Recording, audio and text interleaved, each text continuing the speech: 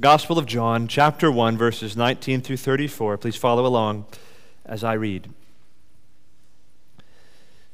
And this is the testimony of John, that is John the Baptist. When the Jews sent priests and Levites from Jerusalem to ask him, "Who are you?" he confessed and did not deny, but confessed, "I am not the Christ." And they asked him, "What then? Are you Elijah?" He said, "I am not." "Are you the prophet?" And he answered, "No." So they said to him, "Who are you? We need to give an answer to those who sent us. What do you say about yourself?" He said, "I am the voice of one crying out in the wilderness, 'Make straight the way of the Lord,' as the prophet Isaiah said." Now they had been sent from the Pharisees. They asked him, "Then why are you baptizing if you are neither the Christ nor Elijah nor the prophet?" John answered them, "I baptize with water, but among you stands one you do not know, even he who comes after me, the strap of whose sandal I am not worthy to untie." These things took place in Bethany across the Jordan where John was baptizing. The next day he saw Jesus coming toward him and said, "Behold, the Lamb of God who takes away the sin of the world. This is he of whom I said, 'After me comes a man who ranks before me,' because he was before me. I myself did not know him, but for this purpose I came baptizing with water, that he might be revealed to Israel." And John bore witness, "I saw the Spirit descend from heaven like a dove, and it remained on him. I myself did not know him, but he who sent me to baptize with water said to me, 'He on whom you see the Spirit descend and remain, this is he who baptizes with the Holy Spirit.' And I have seen and have borne witness that this is the Son of God." Let's pray once more together. Our Father, we believe your word to be inspired by your Holy Spirit. We believe that we have before us nothing other than the revelation of God. We pray, Lord, that you would enable us to understand your word, and that you would come and help us to embrace all that is revealed here through the testimony of your Holy Spirit, of John the Apostle, and of John the Baptist. Hold the Lamb of God before us now, who takes away the sin of the world. May each one see him clearly, fully revealed through your word. We pray in Jesus' name, amen. What do you think is the greatest problem facing humanity? Someone asked you that. What is the greatest problem facing the human race?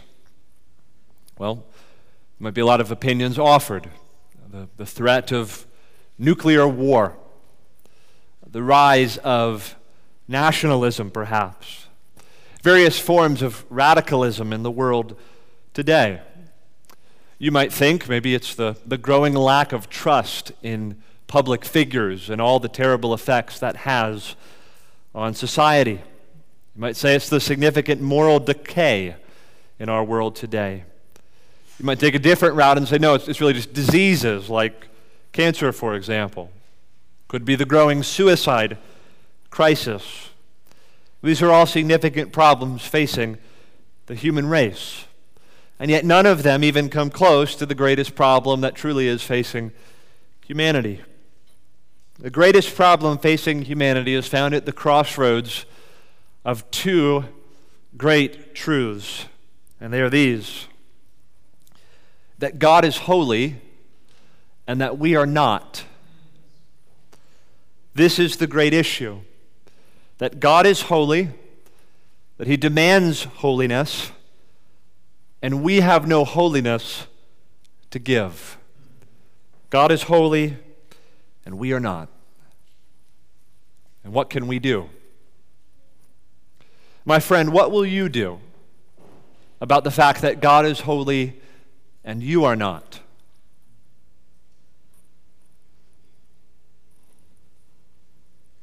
Do you have a plan? Have you found a solution to the problem?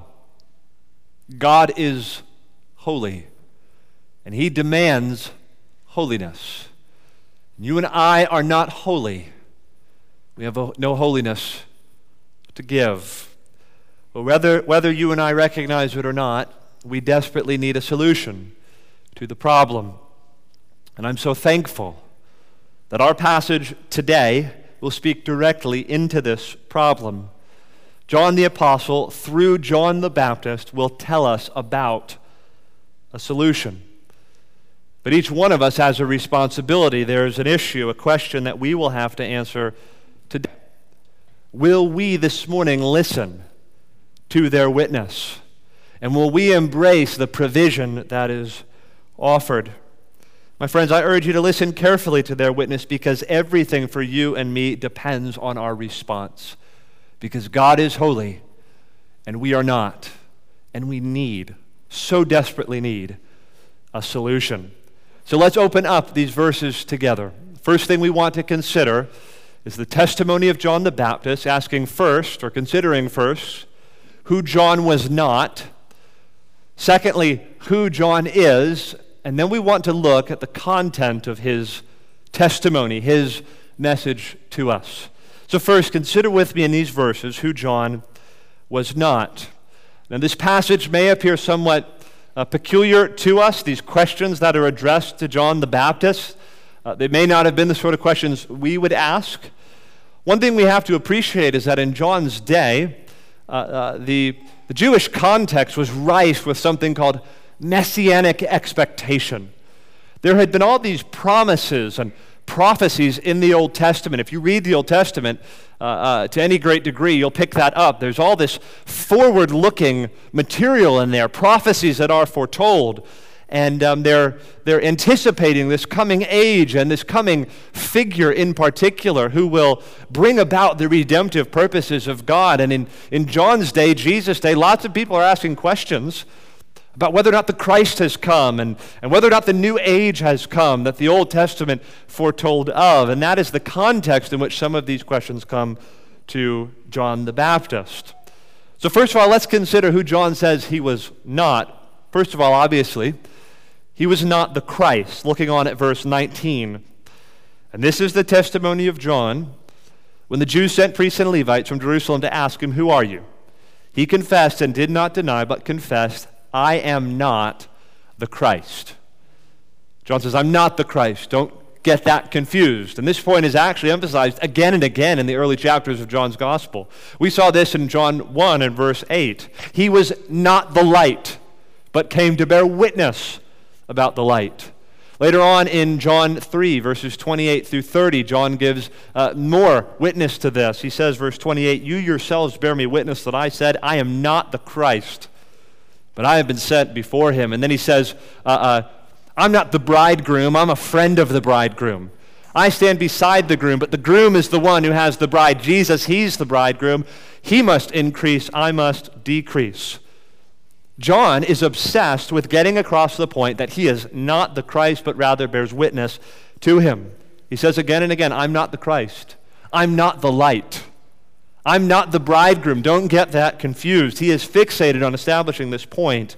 And we may ask, why is he so intent? Why does he feel the need again and again to establish this point that he is not the Messiah, that he is not the Christ? Well, first of all, it says something about the messianic expectation of Jesus' day, of John's day. People were asking questions. Has the Christ come? Unprecedented things are taking place. And are you, John, are you the Christ that we've been looking for? That could be one reason why John has to make this point again and again. But I think there's another reason, and we can sort of discern this from the words of Jesus in John chapter 5. You don't need to turn there, but there in John 5, verse 33, Jesus says this to a crowd of Jews. You sent to John, and he has borne witness to the truth. Verse 35. He was a burning and shining lamp, and you were willing to rejoice for a while in his light. But the testimony that I have is greater than that of John. Apparently, there was a popular movement that was beginning to surround John, almost a personality cult. There were people that came to him as a bright and shining light.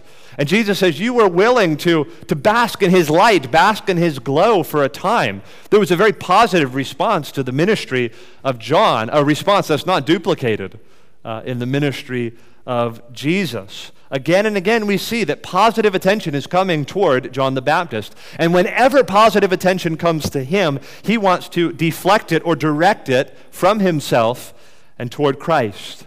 If John was a burning and shining lamp, Christ was the great light of the world. And John wanted to direct people to that light. John will not allow anyone to look to him or at him. He wants all eyes on Christ, and this is the essence of his ministry. We said a couple weeks ago, his was a look to Christ ministry, a look at him ministry. And he says, don't look at man, don't look at me for what you can only get in Jesus Christ. He is the one to come. I am not the Christ. I am not the light. I am not the bridegroom. I bear witness to him. I stand beside him and prepare the way for him. John, first of all, is not the Christ. Secondly, he says, he's not Elijah. Verse 21, and they asked him, what then? Are you Elijah? He said, I am not. Now again, that may appear like an odd question, a mysterious question to us. If you were really familiar with the Old Testament scriptures, you would have known that in a few places, the Old Testament writers foretell of a coming Elijah-like figure. Elijah was this great Old Testament prophet, and there was going to come a second Elijah at the end times when the Messiah was going to come. This great prophet was going to come, anticipating the day of the Lord. One text where this is very clearly stated is in Malachi 4:5. Behold, I will send you Elijah the prophet before the great and awesome day of the Lord comes. So Jews of those days are anticipating, is Elijah here? Are you Elijah? You're prophesying here in the wilderness. Are you that second Elijah who is to come? And John says, no, I'm not that Elijah. Now, if you're familiar with the other gospel accounts, you might think we've landed on a discrepancy here. Because in each of the other gospel accounts, Matthew, Mark, and Luke, Jesus does identify John the Baptist with that promised Elijah figure. So Matthew 11:14, for example, Jesus says this, for all the prophets and the law prophesied until John, and if you are willing to accept it, he is Elijah who is to come. Luke 1, verse 17, and he will go before him in the spirit and power of Elijah. So you might be asking the question, is the Gospel of John at odds with the other gospel accounts? Well, the answer is simply no. Because the other gospel reports say that Jesus identified John the Baptist with the promised Elijah to come, but they never suggest that John the Baptist himself made the connection. John the Baptist didn't understand himself as that second Elijah. Maybe he should have, but it wasn't revealed to him. Jesus later on will say he was that Elijah.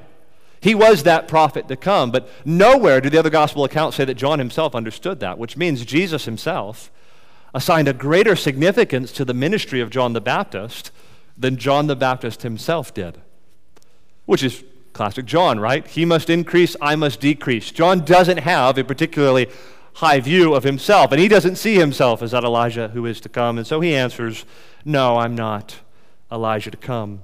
But then a third denial from John the Baptist. They ask him, are you the prophet? And he answered, no. What do the Jews have in mind when they ask him that question? Are you the prophet?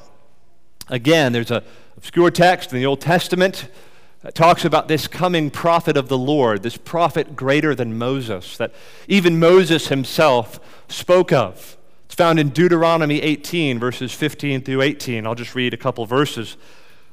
Moses says this, the Lord your God will raise up for you a prophet like me from among you and from your brothers. It is to him you shall listen. Verse 18, I will raise up for them a prophet like you from among their brothers, and I will put my words in his mouth, and he shall speak to them all that I command him. Here, hundreds and hundreds of years before the coming of Jesus Christ, there's this prophecy that there's coming a prophet greater than Moses. And Moses says, you're going to listen to him. God's own words are going to be in his mouth. He will speak. He will reveal God to you.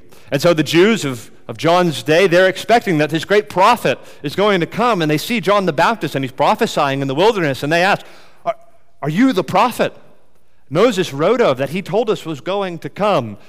And John straightforwardly answers that he is not the prophet. We're going to learn later on in chapter 1 that Jesus, of course, is that prophet. But he says, I'm not the prophet to come. So who was John?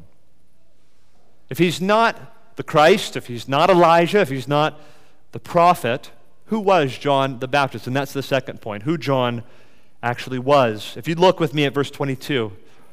So they said to him, "Who are you? We need to give an answer to those who sent us. What do you say about yourself?" John says this, verse 23, "I am the voice of one crying out in the wilderness, make straight the way of the Lord, as the prophet Isaiah said." John is referring to Isaiah chapter 40 and verse 3. And he understands himself and his ministry to be a fulfillment of that prophecy in Isaiah 40. I think it'd be helpful to read those words in their wider context, the first 5 verses of Isaiah 40. Here's this prophecy that's given. "Comfort, comfort my people, says your God. Speak tenderly to Jerusalem and cry to her that her warfare is ended, that her iniquity is pardoned, that she has received from the Lord's hand double for all her sins." And here's the verse. "A voice cries in the wilderness, prepare the way of the Lord. Make straight in the desert a highway for our God. Every valley shall be lifted up, and every mountain and hill be made low. The uneven ground shall become level, and the rough places a plain, and the glory of the Lord shall be revealed. And all flesh shall see it together, for the mouth of the Lord has spoken." John says, I'm the voice. I'm a herald. I'm preparing the way for the Lord. If you're reading from, say, the New King James, Lord is going to be in all caps, L, capital O, capital R, capital D. That's a reference to the covenant name for God. And John says he's come to prepare the way for Yahweh, for Jehovah, for God himself. Make straight in the desert a highway for our God. Here, unequivocally again, Jesus is understood to be God himself. And should we be surprised? He said in verse 1, the Word was God. And John says, I'm preparing the way for God. I am making straight a path for the Lord. He is coming, and my role is to be a herald, to be a voice, to prepare the way for him. But this group of priests and Levites, they're persistent. We're told that they're sent from the Pharisees, and they go on to ask him, verse 25, then why are you baptizing? If you're not the Christ, nor Elijah, nor the prophet. In other words, we don't have a category for someone baptizing who isn't authorized to do so. Now, it'd be helpful to know, as a matter of history, baptism did take place in those days. Normally, it was self-initiated or self-administered. If you joined a new movement, you were baptized into that movement. We still use that sort of language in our day. It symbolized adherence to a particular group or sect or viewpoint. But in those days, almost always baptism was self-administered. But here John is baptizing other people into this new movement. And the Jews assume he must have some sort of authority. But if you're not the Christ and you're not Elijah, you're not the prophet, on whose authority do you baptize? You must be someone really important if you think you can carry on this baptism. And John says, verse 26, he answers them, I baptize with water, but among you stands one you do not know, even he who comes after me, the strap of whose sandal I am not worthy to untie. John, in essence, says, yes, I do baptize, that's right. But I baptize under the authority of another, and as for him, I'm not even worthy to take off his shoes. Which, in effect, means I'm below even the status of a slave or a servant compared to him. We used to do this in my home growing up when I was just a little boy. 3 boys were born first, and it was just the 3 of us. I have 6 siblings total, but Dad would come home from work. He used to work in a plant. He'd have his uniform on and all of that. And one of the boys was responsible to bring him his favorite drink, whether it was water or iced tea. Another one of the boys had to give him the remote. And then another boy would pull his shoes off, would untie his shoes and then pull them off. And the joke was that we were like his hired servants or something like that, okay? This wasn't a very progressive household, okay? A little more old school. But John, the image still holds true. So, something a servant would do is to bend down on the floor and wipe off the dust from the person's feet and untie the sandals and take them off. That's something a servant does. John says, I'm not even worthy to do that. I'm not even worthy to bend over and take his shoes off. I'm below that of even a servant. Verse 29, Yes, then moving on, verse 29, John, the scene changes and he sees Jesus coming.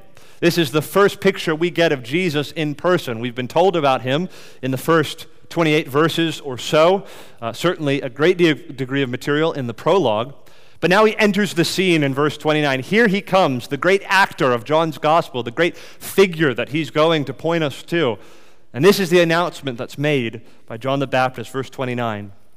The next day he saw Jesus coming toward him and said, "Behold, the Lamb of God who takes away the sin of the world. This is he of whom I said, after me comes a man who ranks before me, because he was before me." He was in the beginning with God. "I myself did not know him, but for this purpose I came baptizing with water, that he might be revealed to Israel." Again, we see John's role of witnessing to Jesus and announcing his coming. He wants Jesus to be revealed to Israel. Then verse 32, reading on. "And John bore witness. I saw the Spirit descend from heaven like a dove, and it remained on him. I myself did not know him, but he who sent me to baptize," that's God who sent John to baptize, "with water, said to me, 'He on whom you see the Spirit descend and remain, this is he who baptizes with the Holy Spirit. And I have seen and have borne witness that this is the Son of God.'" And with those words, John adds his voice to the community of witnesses that Jesus is the Messiah, the Son of God. And we're told, apparently in some way, John actually saw the Holy Spirit descend upon Jesus and remain on him, indicating God's endorsement of Jesus as the only begotten Son of God. And Jesus, as the one who bore the seal of the Spirit, is said to baptize with the Holy Spirit. John says, I'm just out here baptizing with water. There's coming this one, the seal of the Spirit is upon him, and he baptizes with the Holy Spirit. Again, he's talking about new birth here. He's talking about regeneration. He's talking about what's symbolized in water baptism today. You see a baptismal service here, what's being symbolized is Jesus who baptizes people with the Holy Spirit, spiritually. Baptizing with water is physical baptism. It symbolizes that inward change, that renewal, that regeneration, that new birth. And Jesus comes now baptizing with the Holy Spirit. Well, so much for who John is not and who John is. Now, in the time that remains, I simply want to look at the announcement that John makes concerning Jesus in verse 29. This is John's unique contribution to the various titles and ascriptions given to Jesus. And this is also the way John the Apostle, the one writing this gospel account, chooses to introduce Jesus to us. When he finally comes on the scene, what's the announcement? It's found in verse 20. John says, "Behold, the Lamb of God who takes away the sin of the world." In our time remaining, I just want to ask this question. What does it mean that Jesus is the Lamb of God who takes away the sin of the world? What is meant by that statement?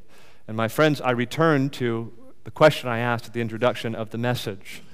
What is the greatest challenge facing humanity? It's that God is holy and we are not. But understanding the implications of this statement, who Jesus is as the Lamb of God who takes away the sin of the world, everything hinges on us understanding this verse. And so there's three truths that I want us to see in these words. Three truths in the words, Jesus is the Lamb of God who takes away the sin of the world. The first is this. It means that Jesus was offered up as a substitutionary sacrifice. It means that Jesus was offered up as a substitutionary sacrifice. I'm getting that with those words, Lamb of God. Lambs were consistently used as objects of substitution and sacrifice in the Old Testament. So you might think of the Passover lamb of Exodus 12. You remember that story? God is going to come, he's going to judge the Egyptians, but there will be a provision for Israel.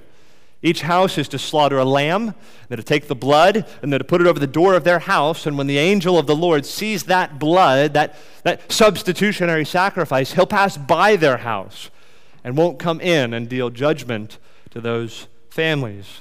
There was also in the Old Testament the lamb of the daily sacrifices offered morning and evening in the temple. Sometimes A lamb was offered as a guilt offering or a sin offering. If you committed sin, you would appear in the temple and a lamb would be sacrificed for you, and that lamb would be like a substitute, be an atonement for you for the sins that you committed. There's also Isaiah 53, which refers to the servant of the Lord, the messianic figure that's going to come, and he's referred to as a lamb led to the slaughter. Well, in every case that lambs are presented in these contexts, you have this issue of substitution.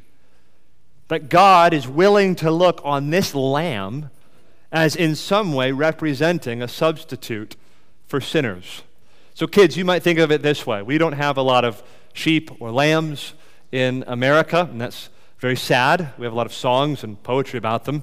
But imagine that I brought a lamb out here on stage, and lambs, of course, are white and spotless and all of that. And the way this would work, you could imagine, let's say I had some spray paint, and I spray painted on the lamb my name, Alex. And then the lamb went off. I know that you would know, obviously, that lamb is now not me, Alex, right?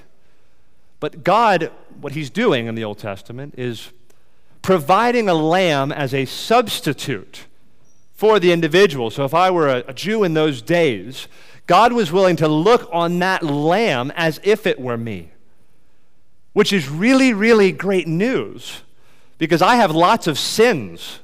Remember, God is holy and we are not, and sin must be punished. But this provision was that God was going to provide a lamb for people who could be slaughtered and punished in the place as a substitute for the sinner.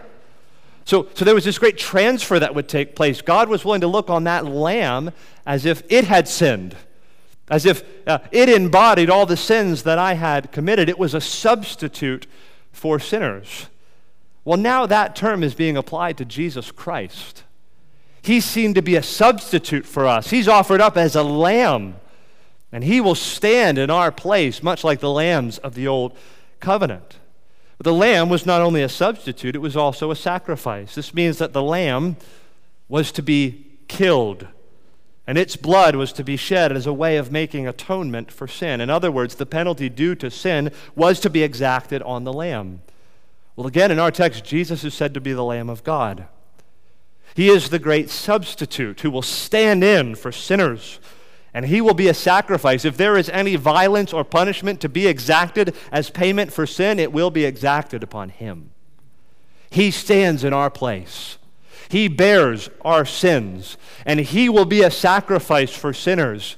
The wrath of God will be poured out on Jesus, who is the Lamb of God. This is what the gospel teaches, that Jesus is a substitute and a sacrifice for sinners. He stands in for us, and he suffers the penalty for sin. My friend, I wonder if you've ever been in some sort of desperate situation, and you're facing maybe terrible consequences maybe that you know you deserve. You've done wrong, you've sinned, you've committed some sort of offense, and you know consequences are coming for you, and you just wish that someone could stand in for you and take the punches. Well, listen, situations don't get more desperate than the situation we find ourselves in as sinners before a holy God.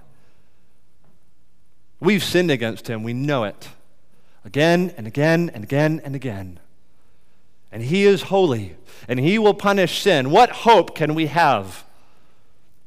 But then you hear John's words, "Behold the Lamb of God who takes away the sin of the world." Someone's going to stand in for us.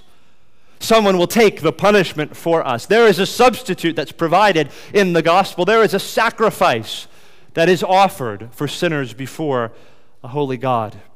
Friends, with these words from John the Baptist, we are very near to the heart of the gospel, that Jesus offers himself as a substitutionary sacrifice for sin. And this is highlighted again and again and again throughout the New Testament. Ephesians 5:2, Christ loved us and gave himself up for us, a fragrant offering and sacrifice to God. Hebrews 9, verse 26, he has appeared once for all at the end of the ages to put away sin by the sacrifice of himself. 1 Peter 3:8, for Christ also suffered once for sins, the righteous for the unrighteous. That's you and me. The righteous, Jesus Christ, the Son of God, suffered for the unrighteous, that he might bring us to God. And it's interesting, this image of Jesus as the Lamb, as the great substitutionary sacrifice for sins, is what John sees in his great apocalyptic vision in Revelation. Revelation 5, verse 6, and between the throne and the four living creatures and among the elders, I saw a lamb standing as though it had been slain. Jesus is pictured as the lamb, not only in his humiliation, as he offers himself a substitute and a sacrifice, but in his glorification. He's glorified as this great and blessed one who has stood in for sinners and offered up himself to take away our sin. So first of all, what does it mean that Jesus was said to be the Lamb of God who takes away the sins of the world? It means that Jesus was offered up as a substitutionary sacrifice. All right, here's the second thing I want us to see in those words. What does it mean? It means that Jesus provided satisfaction for sin. Jesus provided satisfaction for sin. Verse 29 says, He's the Lamb of God who takes away, or bears away, or removes the sin of the world. In some sense, Jesus took on himself our sins. Our sins were placed on him, and thereby they were dealt with. Our sins are now attached to the Lamb. There's this great transaction that takes place. God is willing to see in that Lamb, He's willing to see that Lamb as embodying my sin. So any punishment to be exacted on that Lamb is equivalent to punishment against my sin. He is a substitute, a sacrifice, and He bears the punishment our sins deserve. This is precisely what Isaiah 53 says. Famous text in the Old Testament that foretells of the coming of Christ. There in Isaiah 53, verse 4, we read, Surely He has borne our griefs and carried our sorrows. Yet we esteemed Him stricken, smitten by God, and afflicted. He was pierced for our transgressions. He was crushed for our iniquities. Upon Him was the chastisement that brought us peace, and with His wounds we are healed. All we like sheep have gone astray. We have turned every one to his own way, and the Lord has laid on Him the iniquity of us all. If our iniquity is laid on Him, and then the Lamb is led to the slaughter, our sins are taken away. They're borne off. They're removed. And that's precisely what Jesus does for us. We sang about it a moment ago. My sin, oh, the bliss of this glorious thought. My sin, not in part, but the whole, is nailed to the cross, and I bear it no more. I bear it no more because that burden has been laid on Him, the Lamb of God. And since it's been laid on Him and He's led away to the slaughter and He is killed, my sin's gone. I don't carry that burden anymore because it's been removed. It's been placed on Jesus. And He makes satisfaction for sin. Which means, my friends, all of my sin, all of your sin, all of our shame, all of our failures, all of our transgressions, all of the things about ourselves that make us ashamed, they're all laid on Jesus. And He bears them off. He takes them away. This is why the gospel is such good news. My sins are taken away by Jesus. And what's the effect? Psalm 103, verse 12, so far as the east is from the west. It's pretty far. So far does He remove our transgressions from us. Micah 7, verse 18 through 19, who is a God like you, pardoning iniquity and passing over transgression? That phrase there, who's a God like you, passing over transgression? That's not like God says, okay, you messed up, I'll just pass over that. You remember the Passover? How was it that God could pass over the transgressions? There had to be a sacrifice. That sacrifice is Jesus. The reason God can pass over our transgressions, my friend, is because Jesus paid the price for sins. Micah 7, verse 18, who's a God like you, pardoning iniquity and passing over transgression for the remnant of His inheritance? He does not retain His anger forever because He delights in steadfast love. He will again have compassion on us. He will tread our iniquities underfoot. How will He do that? He'll tread His Son underfoot. When you read that, He will tread our iniquities underfoot. That means He will tread His own dear Son underfoot. Our sin will be punished, but it will be punished in the Lamb of God. It will be punished in Jesus, who is a sacrifice for sins. You will cast all our sins into the depths of the sea. Jeremiah 31, verse 34, for I will forgive their iniquity, and I will remember their sin no more. My friend, you might fix your mind on that thing in your past, that thing in your life that makes you so ashamed. And then you recognize that if you have Jesus as your Savior, it's gone. As far as the East is from the West. He doesn't rewrite history, but he sends his Son to suffer as a sacrifice for sin. And what's the effect? My sin's gone. I bear it no more. It's as far as the East is from the West. It's been thrown into the depths of the sea. All my sin, all my shame, all my failures, they're laid on Jesus. And in him they're gone. And God says, I will forgive their iniquities. I will remember their sin no more. Now, certainly, we sometimes suffer short-term consequences for our sin. Sometimes that's necessary. But we will never suffer eternal consequences for our sins because they've been exacted upon Jesus. And we are made right with God through him. So what does it mean? John's words, behold the Lamb of God who takes away the sins of the world. First of all, it means that Jesus was offered as a substitutionary sacrifice. Secondly, it means that Jesus made a satisfaction for sin. And thirdly and finally, it means that this sacrifice for sin is available to the whole world. He's the Lamb of God who takes away the sin of the world. Now, obviously, John is not arguing that Jesus takes away the sins of every person in the world. He's not a universalist. I think what he's saying is that this salvation that will come through Jesus, this sacrifice, is available not just to Jews like it was in the Old Covenant, but to every nation of the world. You see, until John uttered these words, behold the Lamb of God who takes away the sin of the world, there was no lamb that could be offered as a sacrifice for the sins of anyone but the Jews. There was no provision for the world. But now in Christ there is this provision for the whole world, so that anyone who believes, as John 3:16 says, will not perish but have everlasting life. The idea is not that atonement is given to everyone without exception, but everyone without distinction. He offers a sacrifice to anyone who will believe upon him. The lambs of the Old Covenant were offered up as a provision only for Jews, but this Lamb of God is offered up as a provision for anyone in the world who believes. He's a Savior to the world. He's the Lamb of God for the world. And if there will be a sacrifice made for sins, it can only come through Jesus. And that sacrifice is offered to anyone who would believe upon him. So friends, we can go to Buddhists in Cambodia and tell them that their sins can be removed through the sacrifice of Jesus Christ. We can go to Muslims in Algeria and tell them that God will remove their sins as far as the east is from the west if they'll believe in his own dear Son who shed his blood for the forgiveness of sins.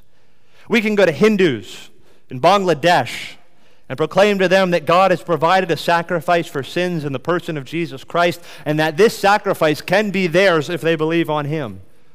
We can address atheists in the Czech Republic and we can tell them that there is a God and that this God has provided a sacrifice for sin through Christ, and he will bear away their sins if they believe in him.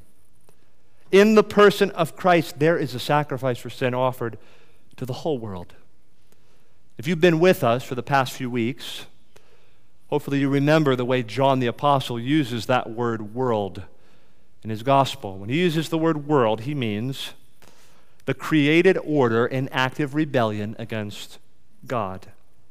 The world is that realm of sin and darkness and wickedness in rebellion against its maker. You might remember God's indictment against humanity in Genesis 6:5. It says this, the Lord saw that the wickedness of man was great in the earth, that every intention of the thoughts of his heart was only evil continually. Nothing has changed since then. This world is still that realm of sin and darkness, the created order and active rebellion against God.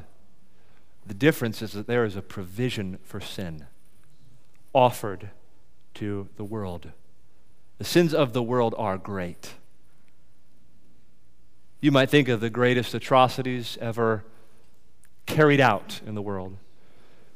Or you might think of the hidden sins in your own heart.